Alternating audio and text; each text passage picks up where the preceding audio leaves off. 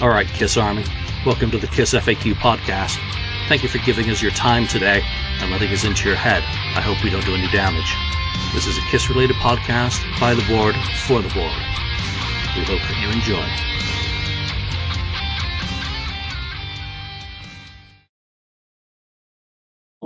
Welcome to episode 259 of the KISS FAQ podcast. I'm your host, Julian Gill.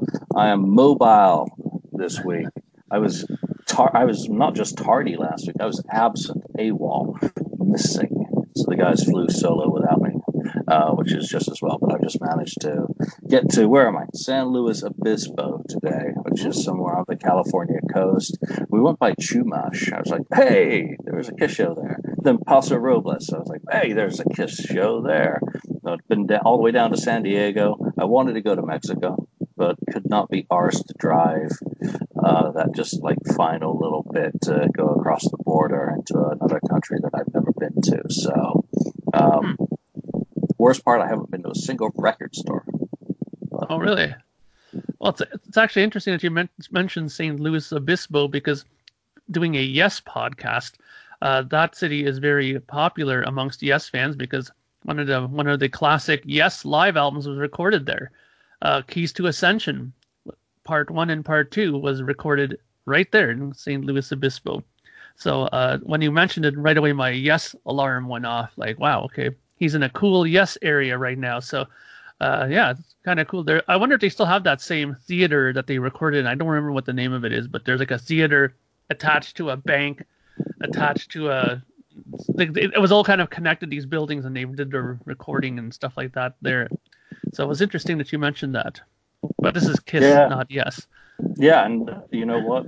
My visit here has been arrive, go to Panera, grab a sandwich. Now checked into a 1970s decor dive, and throw out the laptop because no, I haven't listened to any KISS all week. I haven't listened to any music all week because it's just been driving around. UCLA, Irvine, and then to hear that some of the lads are in LA at the moment. Jason, I think, was flying in today. Andrew got in a couple of days ago. Nicholas Buckland, of course, author of Hottest Brand in the Land, will be there for business, not for pleasure. Though hopefully some of that business is pleasurable. So there's a good reminder for Nicholas's Hottest Brand in the Land book, which is still available. Like regular copies, you can go to the Hottest Brand in the Land book or something to that effect. Google it, Hottest Brand in the Land book, and you'll find it. I think all the autograph copies sold out. And I think I ordered the deluxe, the super duper one. Managed to get one of those, which is cool. So I'm looking forward to that.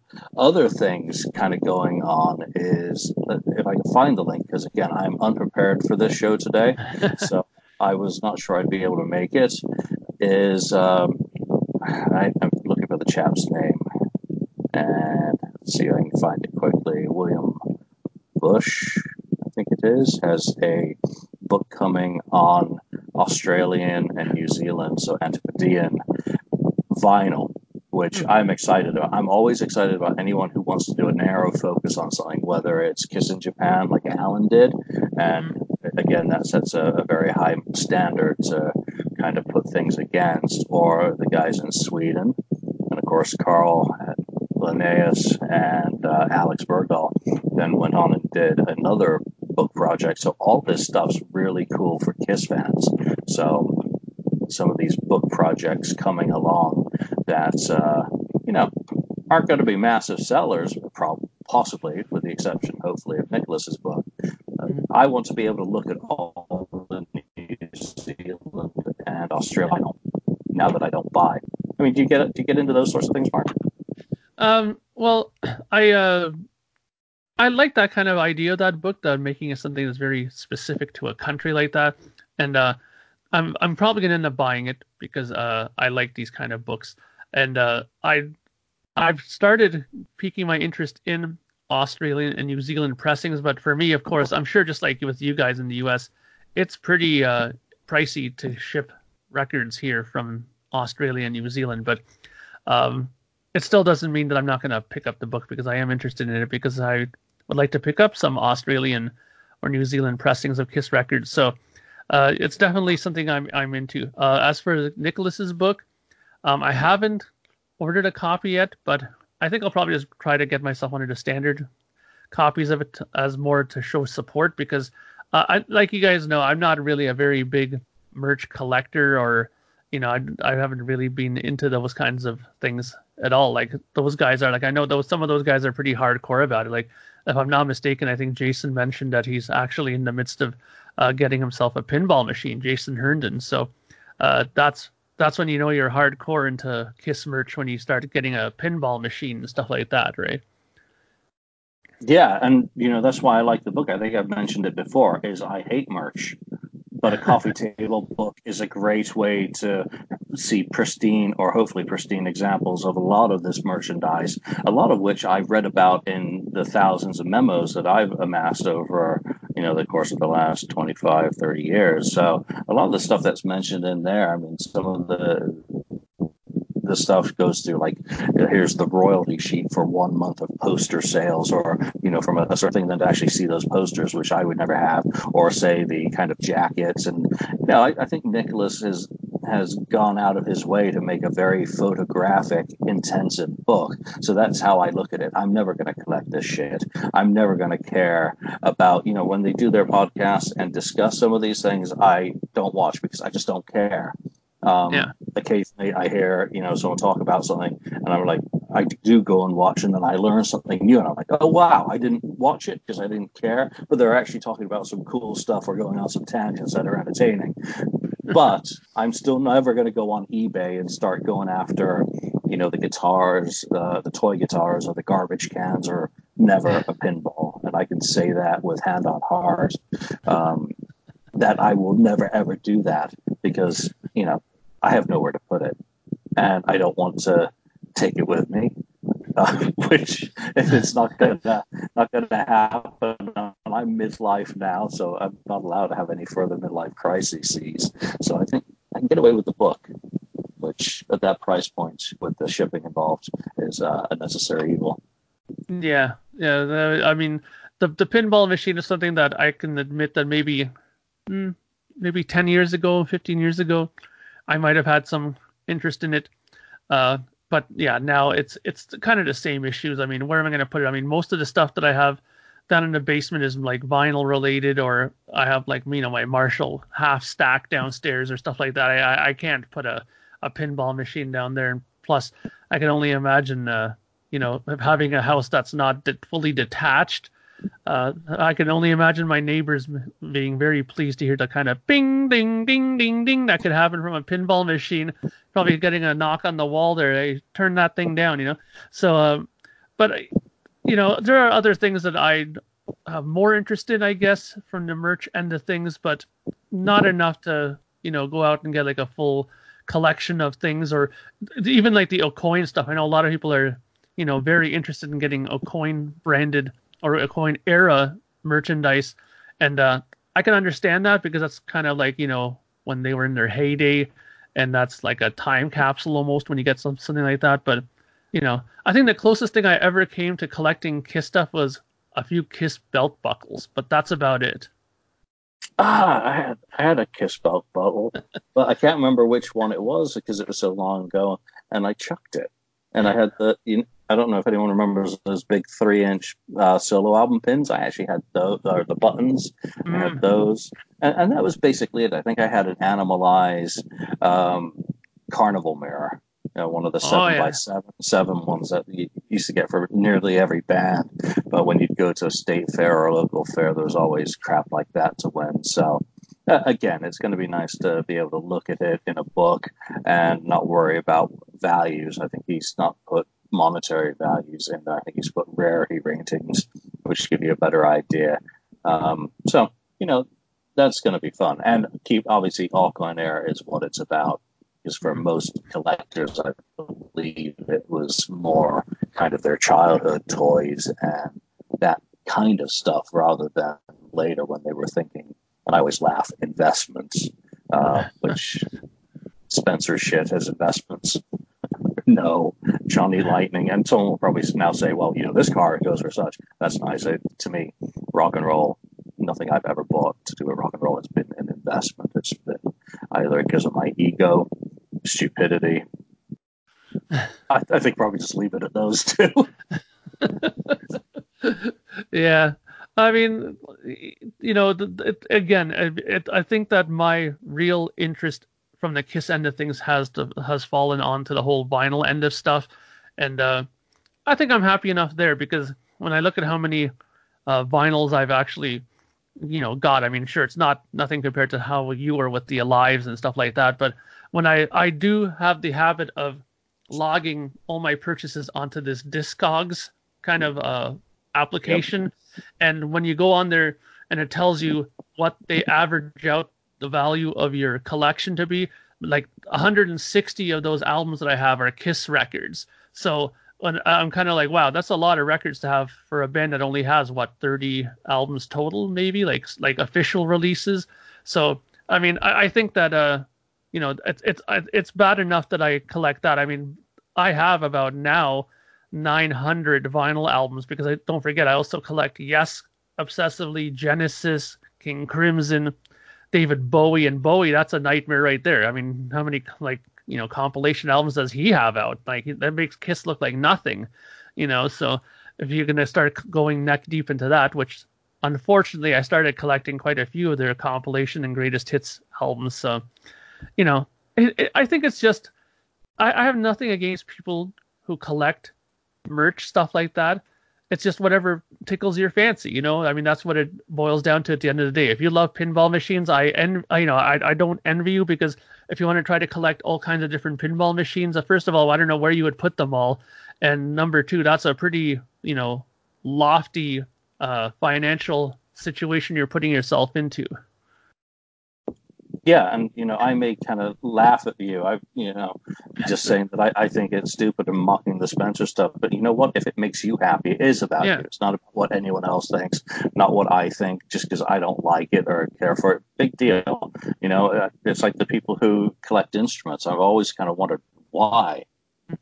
Because I don't an instrument, a Kiss, guitar that I don't play. So it's always, even the ones that are signed, and I don't put anything over them. So if those signatures and engravings rub off and end up on my forearm, that's because it's an instrument, and to me, an instrument is to be played, not hung on a wall necessarily. Yes, and again, in my apartment, I don't think I get away with being able to hang those on the wall, but it makes me happy. Go for my vinyl.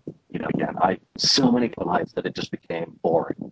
When it became futile is when I walked away from it, because there were some copies that I just wasn't going to get or be able to get for the sort of prices that I wanted to pay. So I'm one of those collectors that it's really more about the hunt, that once I have them, then I'm like, well, what the hell do I do with it now? And I've mentioned this before on the show that I usually collect stuff. I go into a few years of being interested in Alive, collect them, and then I get bored and I sell them off and start on something else. I've been doing that with the cassettes lately. I got sick to death of it. When it got to the level of inanity of big window, little window, clear tape, oh, gray tape, oh, this is gray tape with a polygram. I was just like, whoa, seek help, stop, because it just passed the point of stupidity. So, at this point, I've kept all my promo cassettes, I've kept all my English cassettes, my Singapore cassettes, which obviously, being English and having lived in Singapore, are the ones that I've decided that all I care about. It's just like the vinyl.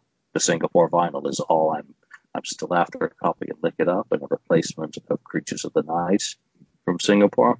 So if anyone has those going, give me a shout. I'll pay top dollar to get those back in the collection. Same with cassettes, but collecting's run its course for me in so many ways. But I'm sure I'll find something to fixate on again.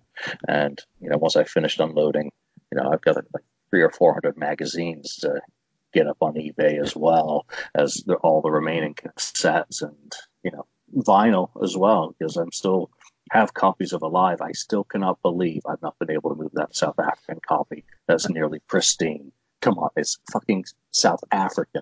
Getting a pristine copy of that, it's just boggles the mind. But other collectors collect. So Yeah, yeah, other rarity. yeah. It's very interesting though, because I mean, you brought up a lot of interesting points. Like being a musician myself, having a few guitars in my collection, I kind of agree with you about the whole scratching the head over people who collect instruments. Because for me, I understand the value of having, let's say, a 1972 Les Paul, but for me, if I was to get a 1972 Les Paul, it sure as hell wouldn't be hanging on my wall and me just staring at it. I'd be taking that thing and playing it and using it to record stuff. And, you know, I believe that that thing is here for a reason. That's here to be played. And I know that there's some people who just won't look at it that way. And let's put it this way. If you don't know how to play the instrument, but you love guitars and want to collect it, I totally understand, right? That's perfect, right? But I mean, to me, I don't understand the person that can play guitar and can play it very well, but will go out and buy like a 1970, Telecaster, but never play it. I mean, I couldn't do it. It would be too tempting for me to not take that down and listen to like history in your hands like that. Sure, there's some guitars that'll never fall into my lap, like a 1959 original Les Paul, which is probably like more than my house is worth, right?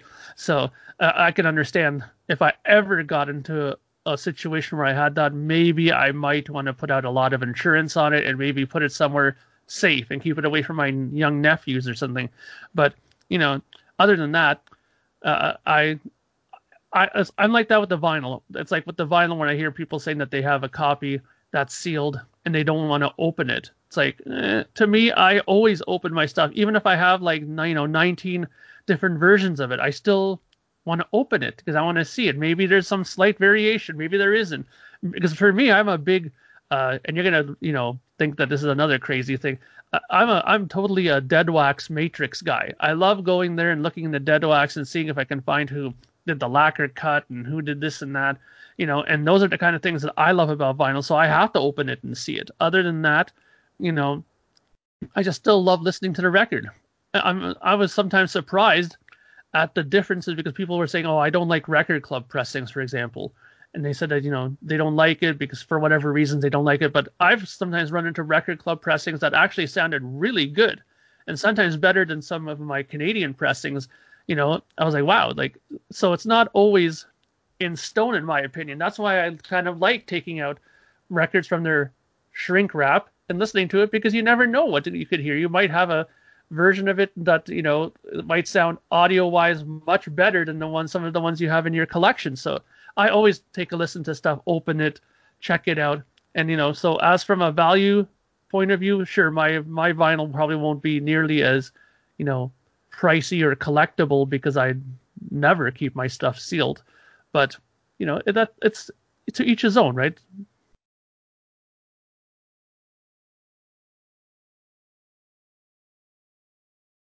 Yeah, and come on, if someone wants to buy a guitar because they like guitars or they like experience of getting that guitar, a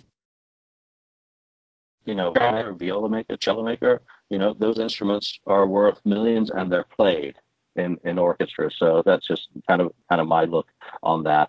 And you know what? Again, we don't tell anyone how to do anything. Everyone, just do what you do, enjoy it, no matter what you do, even if people poo-poo you. I can't buy sealed records anymore. I think Gore ruined that for me. So, it is what it is. All right, so we don't really have any topics today other than, I wasn't even going to be part of the show and things happened and I'm available and I just want to talk some Kiss. I've barely been on the board this week. So Mark and I are just going to flip through some topics. We're not going to read what you've been talking about on them. We're just going to go with thoughts on those topics. So why don't we just start off? And, some of these we've talked about before, but you know what? It never gets old. I like this one. I'm not going to say who it is, but pick 3 post-Kiss songs Ace should add to his set list as soon as possible. Well, it's Ace song just starting another series of tour dates today, I believe.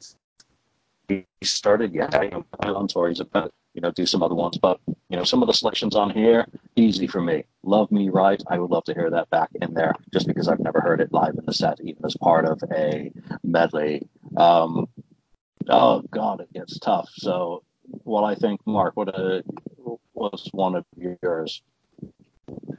Uh, it's interesting because, as you guys probably know, not the biggest knowledgeable person as far as Ace stuff goes, but I mean, I do like a lot of his earlier stuff, like the Frehley's Comet stuff, obviously. But you know, the main thing with me with this topic is that I don't follow his set list, so I might pick something and not realize that he's actually played it, right? So, for example, like a song that I really like from his Frehley days is a song like "Shot Full of Rock." You know, I really like that song. Now, I'm not sure if he's actually played that recently or not, but you know, there's a song that I really like, right? I mean, and a song that I've always liked too, and I believe there's a video for it because I think when I stumbled across it, it's when I actually first heard it was "Into the Night," right? I mean, that's a song that I always liked that he's done as well, right? So for me, I mean, later on when he came out with like Anomaly and stuff like that, that's when I started getting back into more listening to his stuff, right? So, you know, and that's one thing that I kind of was always kind of upset about is that he doesn't really take much stuff off of that record. I mean, that was the record that brought him back to the public, you know. So why he doesn't play like Foxy and Free or something like that, I don't understand why he doesn't play stuff like that because honestly, I mean, there was he had a little bit of a hype machine going when he started to make news that he's going to release that record, and it did fairly well for him. So I don't know why he ignores that record. Yeah, I totally agree with you on that. I mean, he had a hype machine. He had Frank Munoz, who did great work with him at the time. He had a band that wore the jumpsuits and had a kind of uniform shtick going on stage. I would love to hear Foxy and Free back in the set. Just, you know what? It'd be a great talking point for him to say, this is from my, 2009 album. I really proved Gene and Paul wrong that I could get an album out, make another solo record. And since then, I've kept making records because the songs don't stay in the set long, and that's fine. I get why he feels the need to keep it kind of Kiss heavy. That was his stuff.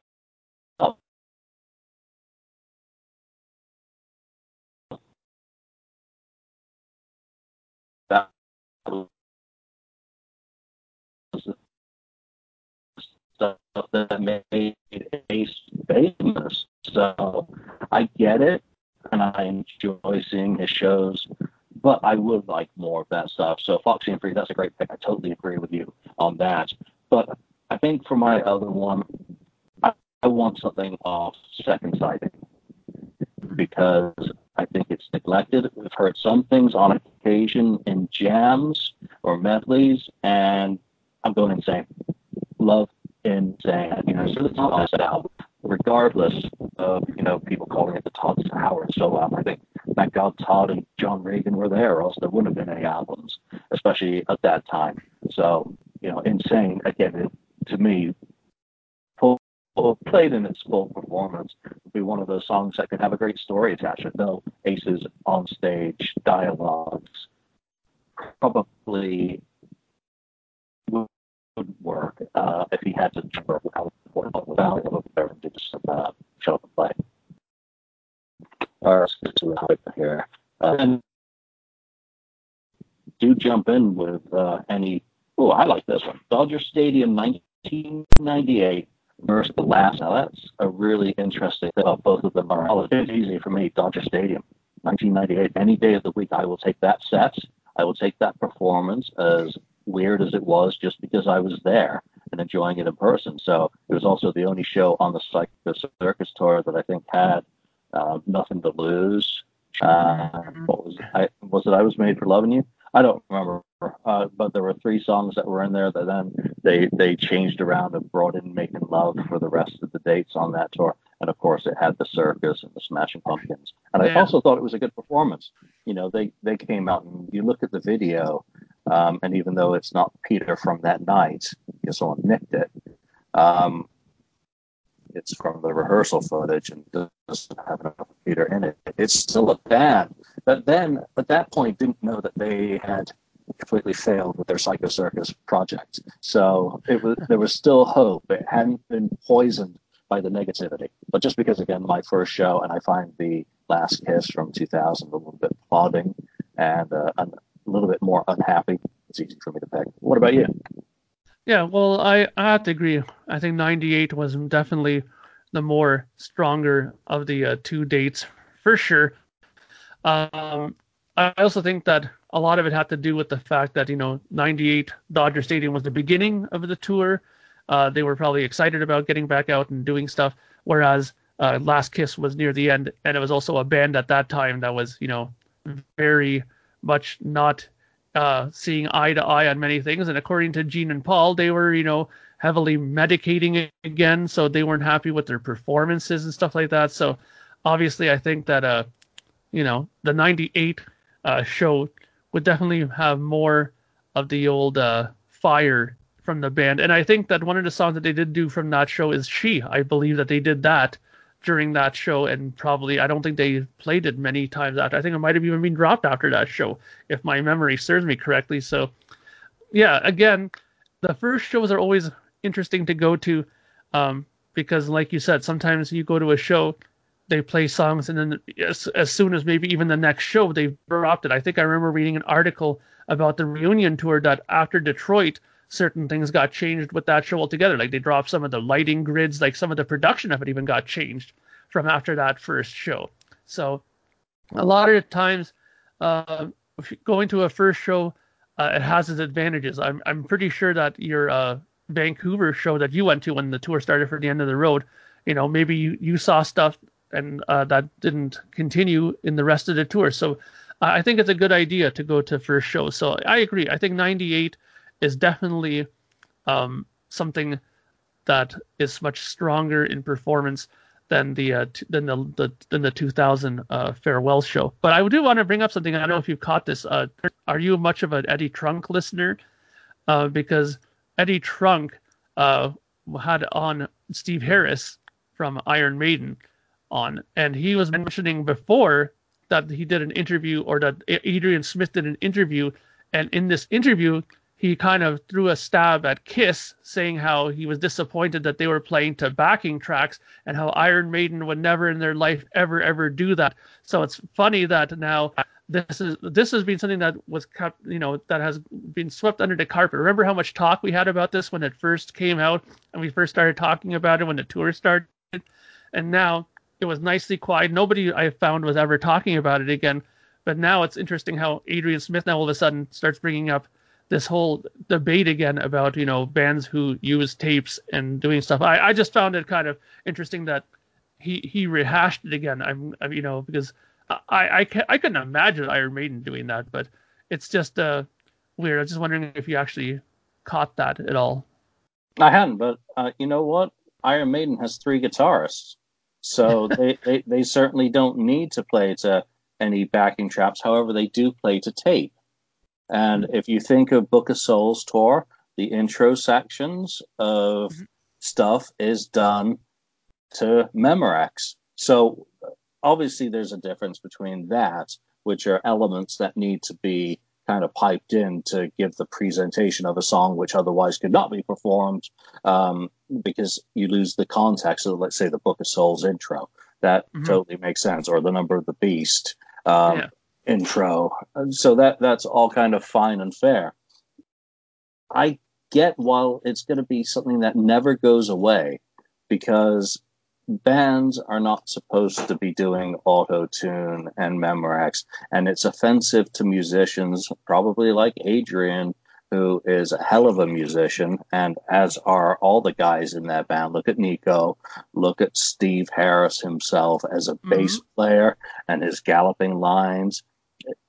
Yannick, for whatever, I kind of laugh at him as the happy dancer of the band. So what? He's he's a showman. He's, getting his kicks while playing. And of course, Dave Murray, unbelievable. And then you've got a singer who's fought cancer of the throat, who flies planes, who's a nearly Olympic class fencer. And you can understand why they would be offended. But do they bag on Def Leppard for the amount of vocals and stuff that is likely piped into that set? And again, I have no actual knowledge of anything nefarious going on. I know that when they played in San Francisco and they had a false start, it seemed fake as hell, but it could easily be explained by some of the MIDI sequences that Rick has to use in order to pull off what he does with one arm that other drummers are able to easily do. So, Eddie is Eddie. Eddie is also offended by how he's been treated. So, no, he's not going to let it go either. Do I listen to him? No, I don't have Sirius. I get the same kind of cherry-picked highlights that show up on YouTube that most other people get to go off on rants about because they lack the original context. So Eddie gets taken way out of context, and you only hear what sounds like the very worst part of what he was saying. When if you hear the other half hour, you often hear him set up where he gets to that point, but he's made a really good argument and fully developed it and debated it. But that one little soundbite that you just take makes Eddie sound irrational. But Eddie's also a passionate rock and roll fan. So I got a great deal of respect for Eddie Trunk because, again, he's holding that banner of rock high at a time when it needs to be held the highest. So, yeah, I agree because it's not a big hiding point that his feelings towards Kiss and how he's being treated by them. But he makes no bones about it. I just listened to that interview today with Steve Harris, and before he went to the whole interview, he was talking about how that there's a small group of people that are starting to rally, and it's like they're starting this rallying cry to have bands stop doing this. That not only does he find it offensive to musicians, he thinks, but it's becoming offensive to audiences now, and he thinks that for the amount of money that people have to throw down for concerts, the last thing they want is to listen to pre-recorded stuff that they actually want to pay to hear the musicians play this stuff and show their skill at doing it. And I kind of understand that, but I mean, I think a lot of this stuff comes from how he feels about Kiss in general, because, I've never heard him start a topic about this without involving Kiss, you know what I mean? So he's obviously still very bitter about what happened. But, let's move on to something else. We don't want to talk about Eddie Trunk all day. Well, yeah, but the rallying cry, again, Sebastian Bach, I mean, he kind of lobbed one out there as well. The album's going to be performed live. I don't remember exactly what he said, but it was basically a torpedo against that sort of thing. So again, it's like your food. You want to know what every ingredient is in the package of food that you're buying. You want to know if something's genetically modified? A lot of people do. A lot of consumers want to know exactly what the ingredients are in order for them to judge the quality of what they're paying their hard-earned dollar for. And that certainly applies to music. When a lot of these bands and acts, and it's often been those who've been caught out, have been kind of more of the pop acts, have been busted for doing it.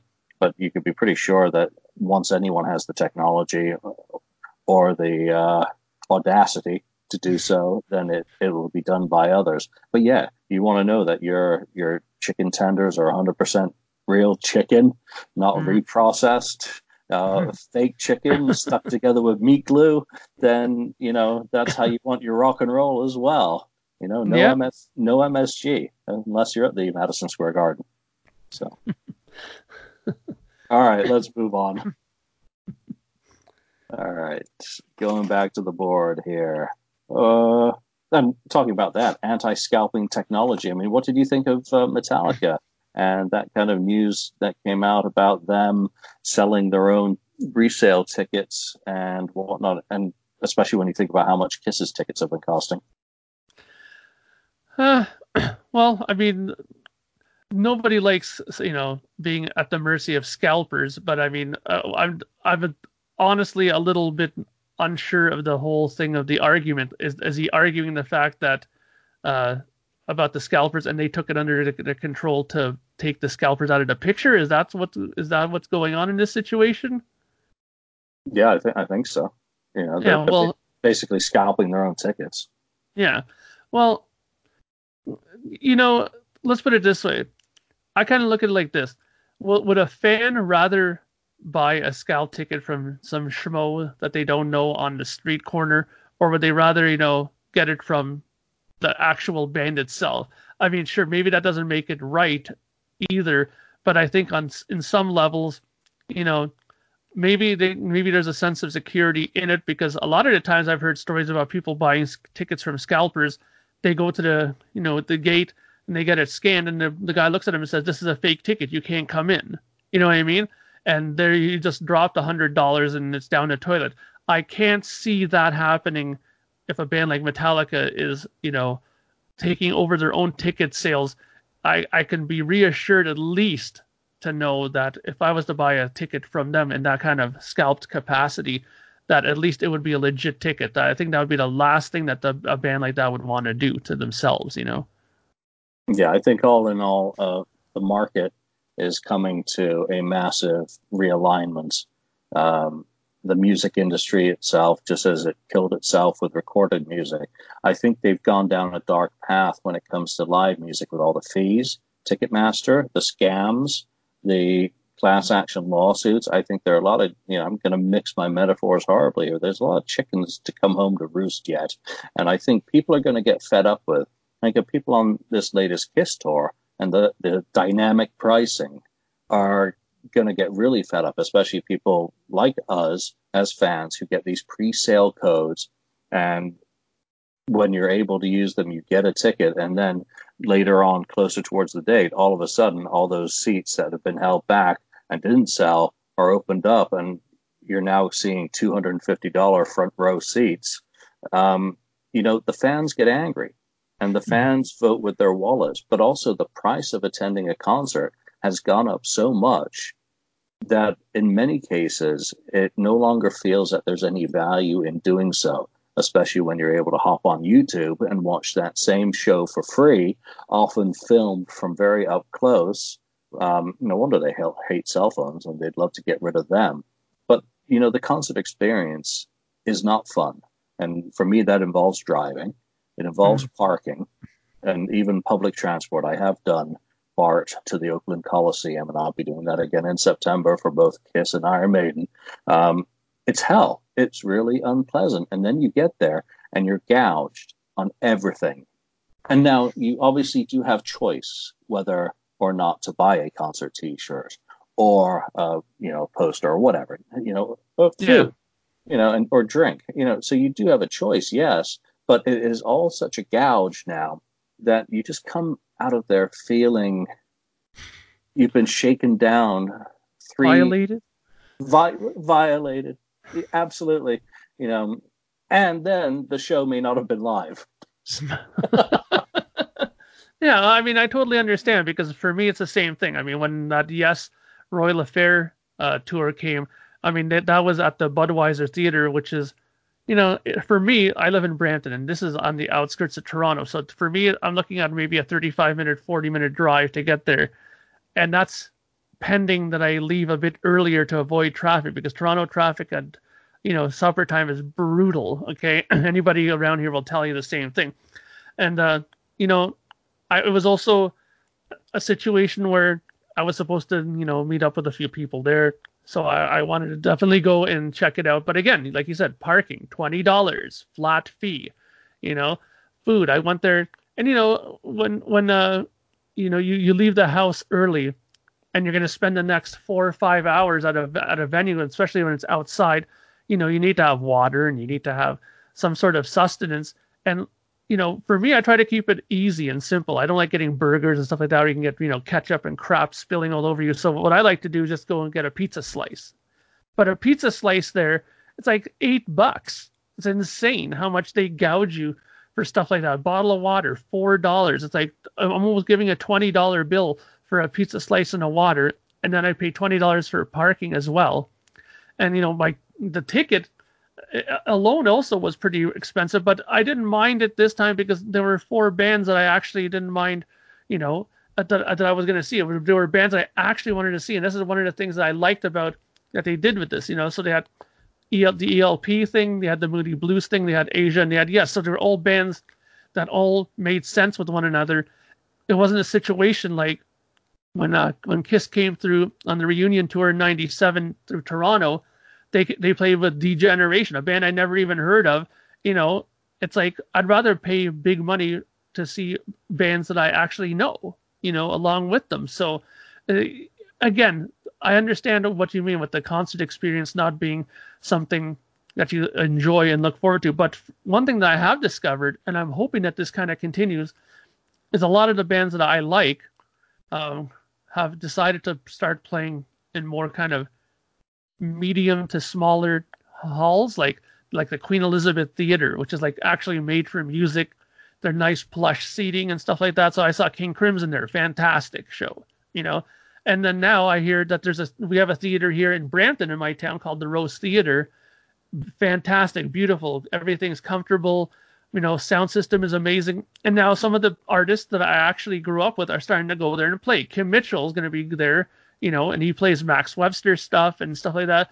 And for me, that's like a 5-minute drive, literally, from my house to that theater. And they have underground parking, and it's cheap. It's like $10 for the night. And you have an elevator right from there, right up to the place. You know what I mean? It's how much more simpler can it be than that? Sure, the food maybe still be a little bit on the pricier side, but I'm hoping that at least in my area, the bands start playing in a place closer to me. I have the advantage now that Brampton is becoming a city that's growing in size, so bands are not overlooking Brampton anymore. Before it used to be just to go to Toronto and Montreal, and now bands are starting to go, you have more than 500,000 people now in Brampton, so it might be worth going to go check it out. You know what I mean? So that's making the experience a bit better for me. Yeah, one can have hope, but I think I'm also just getting old, and after you've worked a full day and go to a show, you end up sounding like Rush's Working Man going on in your head there, And you got to be up at 4 the next day, and so many of them are during the week, or running around to soccer. But there you go. All right, let's get off this live concert stuff because we're supposed to be happy about live concerts. And yes. I guess I should be happy that Iron Maiden obviously is on tour, and you're going to get a video out of the Legacy of the Beast tour, which you got to love those guys. They absolutely know how to bang out a studio album, every 5 years, and in between you get a legacy tour. That focuses in on some area. I mean, why can't that other band we actually like do that? Forget it. It's been talked to death. But let's go back in time here. Obviously, I did a Lipstick Panel episode with them recently. Gene Simmons' 2004 solo album. Was it 2003? Yeah, 2004 solo album, Asshole. And the part one of that episode has been up, and someone asked the question. It made them think. That both Gene's solo album and Paul's Live to Win weren't considered strong albums by the fan base. Which one do you prefer? So this is putting Gene against Paul. And I think that's an easy one for me as well. As much as I bagged, no pun intended, on a lot of the material on Gene's album, it was at least eclectic, quirky, very Gene in many ways, very honest. Again, he bought stuff. He, solicited for, a record label and then bought the best material off people. But he also bought some good material like the Shirley Temple song, and he recycled some of his old Kiss stuff in the forms of Sweet and Dirty Love and Weapons of Mass Destruction. And he had an interesting guest cast. So as much as I would call it an abomination, it's much better to be an abomination than be contrived. And that's what Paul's album was. It was like Def Leppard's X, that it was trying to be modern and quirky and all sorts of pop. It completely missed what he had done on his 1978 solo album. And I think with a lot of fellow fans who I talk with, there's a few songs that I love to this day. Where Eagles Dare is a great song. Live to Win is a great anthem. But there's a lot of really bad stuff on that album that I never want to hear again. And it's much less authentic than Gene's, as bad as Gene's is. So which one would you pick? Well, believe it or not, and I thought about this too because I actually saw this thread before when people were talking about it on the board. On on first, like my first gut instinct would be to immediately go to Paul and say, yeah, I think I like his better. But you know what? After re-listening to both of them, like very quickly, and having memories come back to me about it, I have to agree with you. I think I like Gene's better.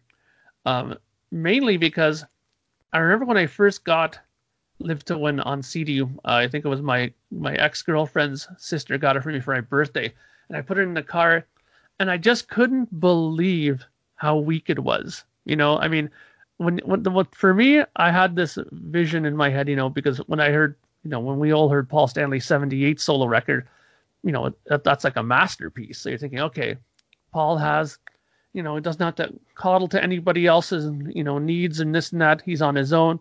He can write his own stuff. We're going to get part 2 of this record. No, we didn't get anything like that. It was like basically getting like, a totally made up band that you see like on one of those television shows, like those variety kind of television shows where you have singers come on and they have a backing band. It's almost like he hired a backing band like that to play with him. And the songs just, I don't know, they just don't seem authentic. Is that the word I'm looking for? I mean, they just seem to be like he was just trying to coddle to like mainstream radio or something at that time. And I just didn't like everything about that stuff.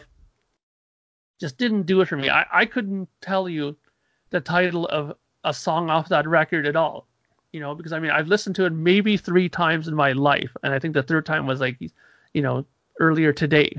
So, but at least Gene's, one of the things that I like about Gene's record, and it's funny because what I like about it now was one of the things I didn't like about his '78 solo record back then was he had so many guests on his early one. But on this one, he has people that I actually like. He has like Richie Kotzen on guitar. He has Bruce Kulick on guitar. He even has Eric Singer on drums for tracks 1 and 3, it says, right? So, I mean, he has people on there that I know. Dave Navarro as well, right? So, yeah, Dave, and, the songs I think are stronger, in my opinion, or at least they're stronger in the way that I enjoy these types of songs better. Like, I agree, Sweet and Dirty Love is a good song. Weapons of Mass Destruction is cool. Of course, the whole Firestarter thing takes a little, getting used to. But I think overall, I think Gene's, to me, just sounds more believable. Let me just put it that way. I think that's the main thing I was looking for. Gene's record, when I hear it, I believe it's Gene Simmons. Whereas Paul Stanley's, it almost seems like he seemed forced to make a kind of record that he didn't want to make almost. Gene's crap is more authentic. And again, it's nothing against the musicianship or the players on Paul's album, because there are a ton of very high caliber people who are well known in the session world, in the modern session world. Yeah. So it's not a dig at them. They're performing to the sort of thing that Paul wants, or doing performances that Paul says are keepers. So it's absolutely nothing against them.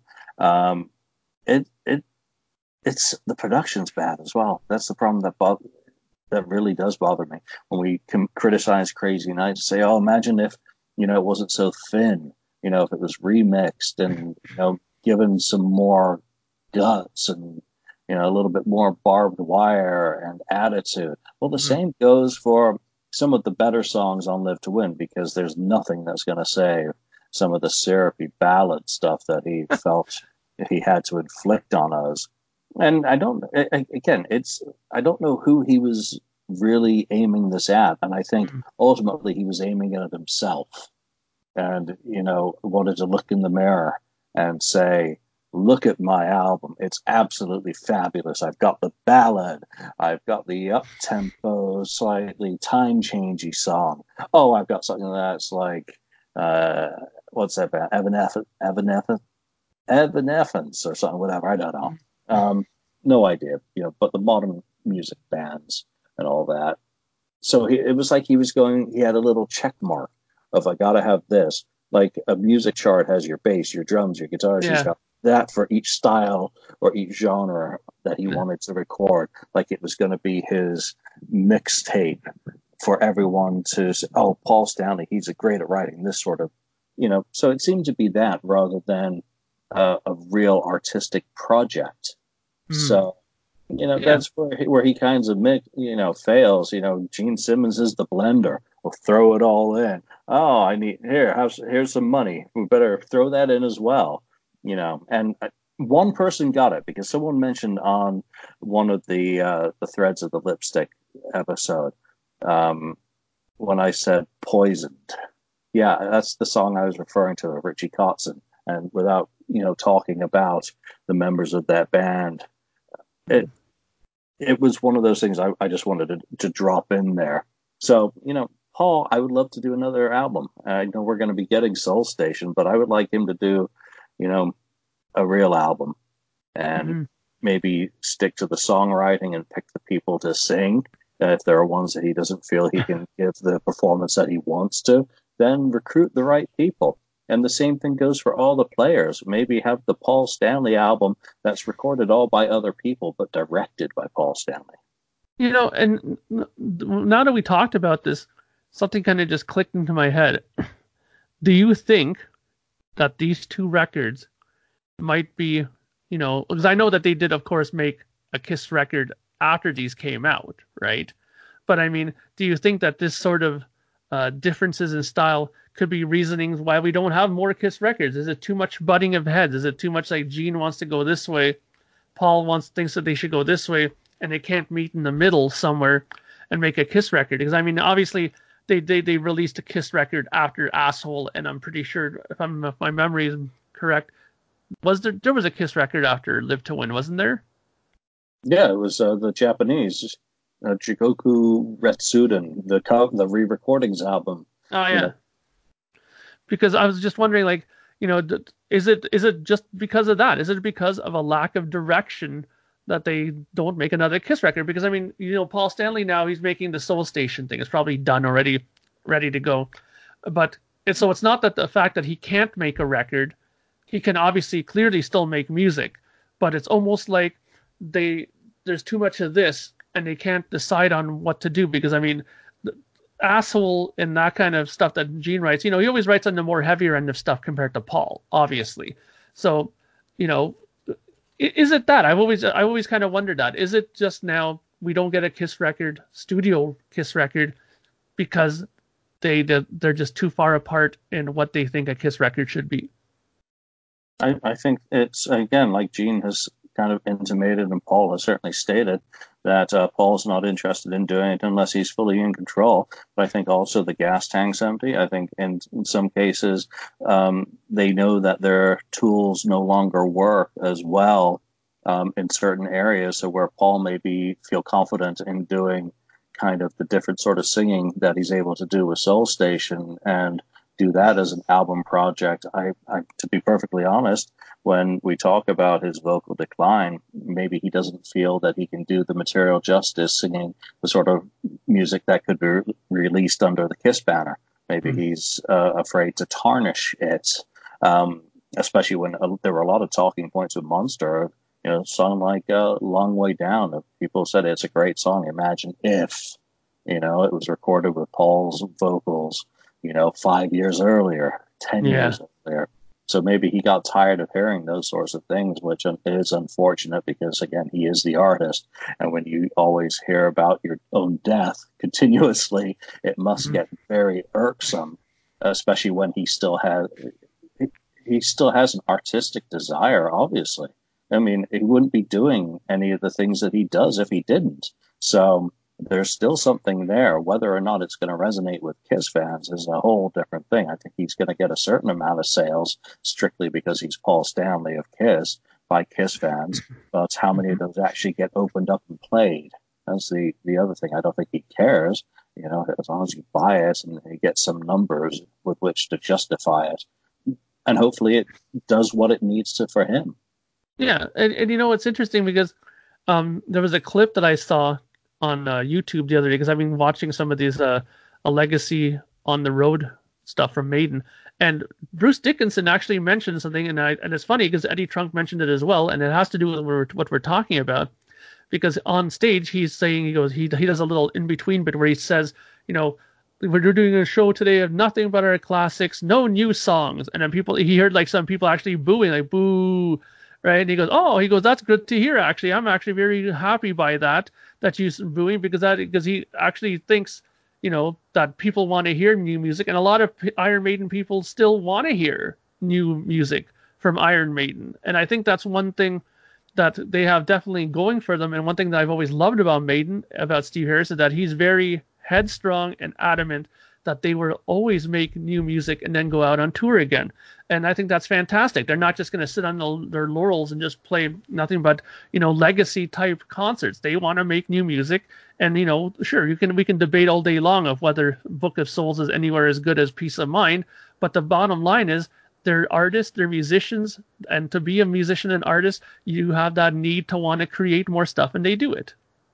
Yeah, rather than being a jukebox and just playing the same things over and over, same set every night. Where is the artistry in doing that, other than being able to replicate the same thing every night to a high standard and not get so bored out of your mind by playing rock and roll all night as the 17th song of the set for 3 months straight. I'd be strangling a cat, to be perfectly honest, by that point. But, again, I'm waiting for news to drop that Maiden actually has a new album in the can that's ready to go. And because then they'll go out on tour and they'll subject you. And there's the difference. I say I want new stuff from Kiss. I want all these things, some new songs, new tour, new outfits and all that. Iron Maiden comes out and does a set on the Book of Souls tour, and I've mentioned it before. They do all these new songs, and I'm nodding off. I'm like, oh, please let the Red and the Black come to an end. Can we please have Number of the Beast in here? Because Iron Maiden songs, they're really long sometimes, but be careful what you wish for, because sometimes it may come true. And they did it on A Matter of Life and Death. I think they performed the whole damn album.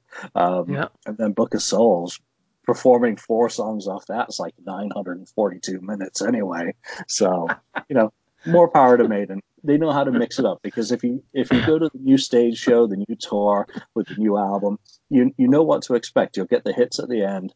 And the rest of the time, you're going to be learning the new album, whether you want to or not. But you also know that when they come back in 2 years' time, they'll be doing a legacy set of whatever album's up for an anniversary that they're in the mood to do. So why don't we leave that there for this week? Because, this is the episode that wasn't even going to happen. I'm going to apologize in advance. Your video's been a little bit choppy, and that's probably putting it mildly, because I'm running this off my cell phone. So hopefully the audio has been pretty decent. So that's more important, and everyone knows what both of us look like. So, thanks for hopping on a call at the very last minute, Mark. And, hopefully we can get the whole gang back together in a few weeks. Nashville Rocket Pod comes up next week, so I'm away. If you guys get together and do an episode, I'll process it on Friday from my hotel in Nashville. Afterwards, there's going to be a few episodes of the FAQ podcast which have Kiss-related artists from the Nashville Rockin' Pod, Kiss fans, fellow podcasters who want to talk some Kiss, and some Electric Ballroom podcasts with some interviews with people way outside the realm of Kiss, just people who I'm interested in speaking with, and I'm going to have the opportunity to speak with the Rockin' Pod again. Great opportunity to get out there, talk to some new people, meet some new people, listen to some new music, and of course the pre-party the night before with Lipstick Generation. Should be good. And should be definitely very good. The rock and roll residency. So I'm looking forward to it. All right. So that's it for this week. For Mark and myself, thank you for joining us. It's been a potpourri. Mark, I'll see you soon. Take care, and we'll see you all soon. Bye for now. Thank you for spending time listening to the Kiss FAQ podcast today. All sales are final. There are no refunds. If you'd like, look us up on Facebook or come over to the Kiss FAQ message board and discuss the topic we've broadcast today. Don't forget to rate us on iTunes, Spreaker, or wherever you've listened to the show. We hope you'll join us again.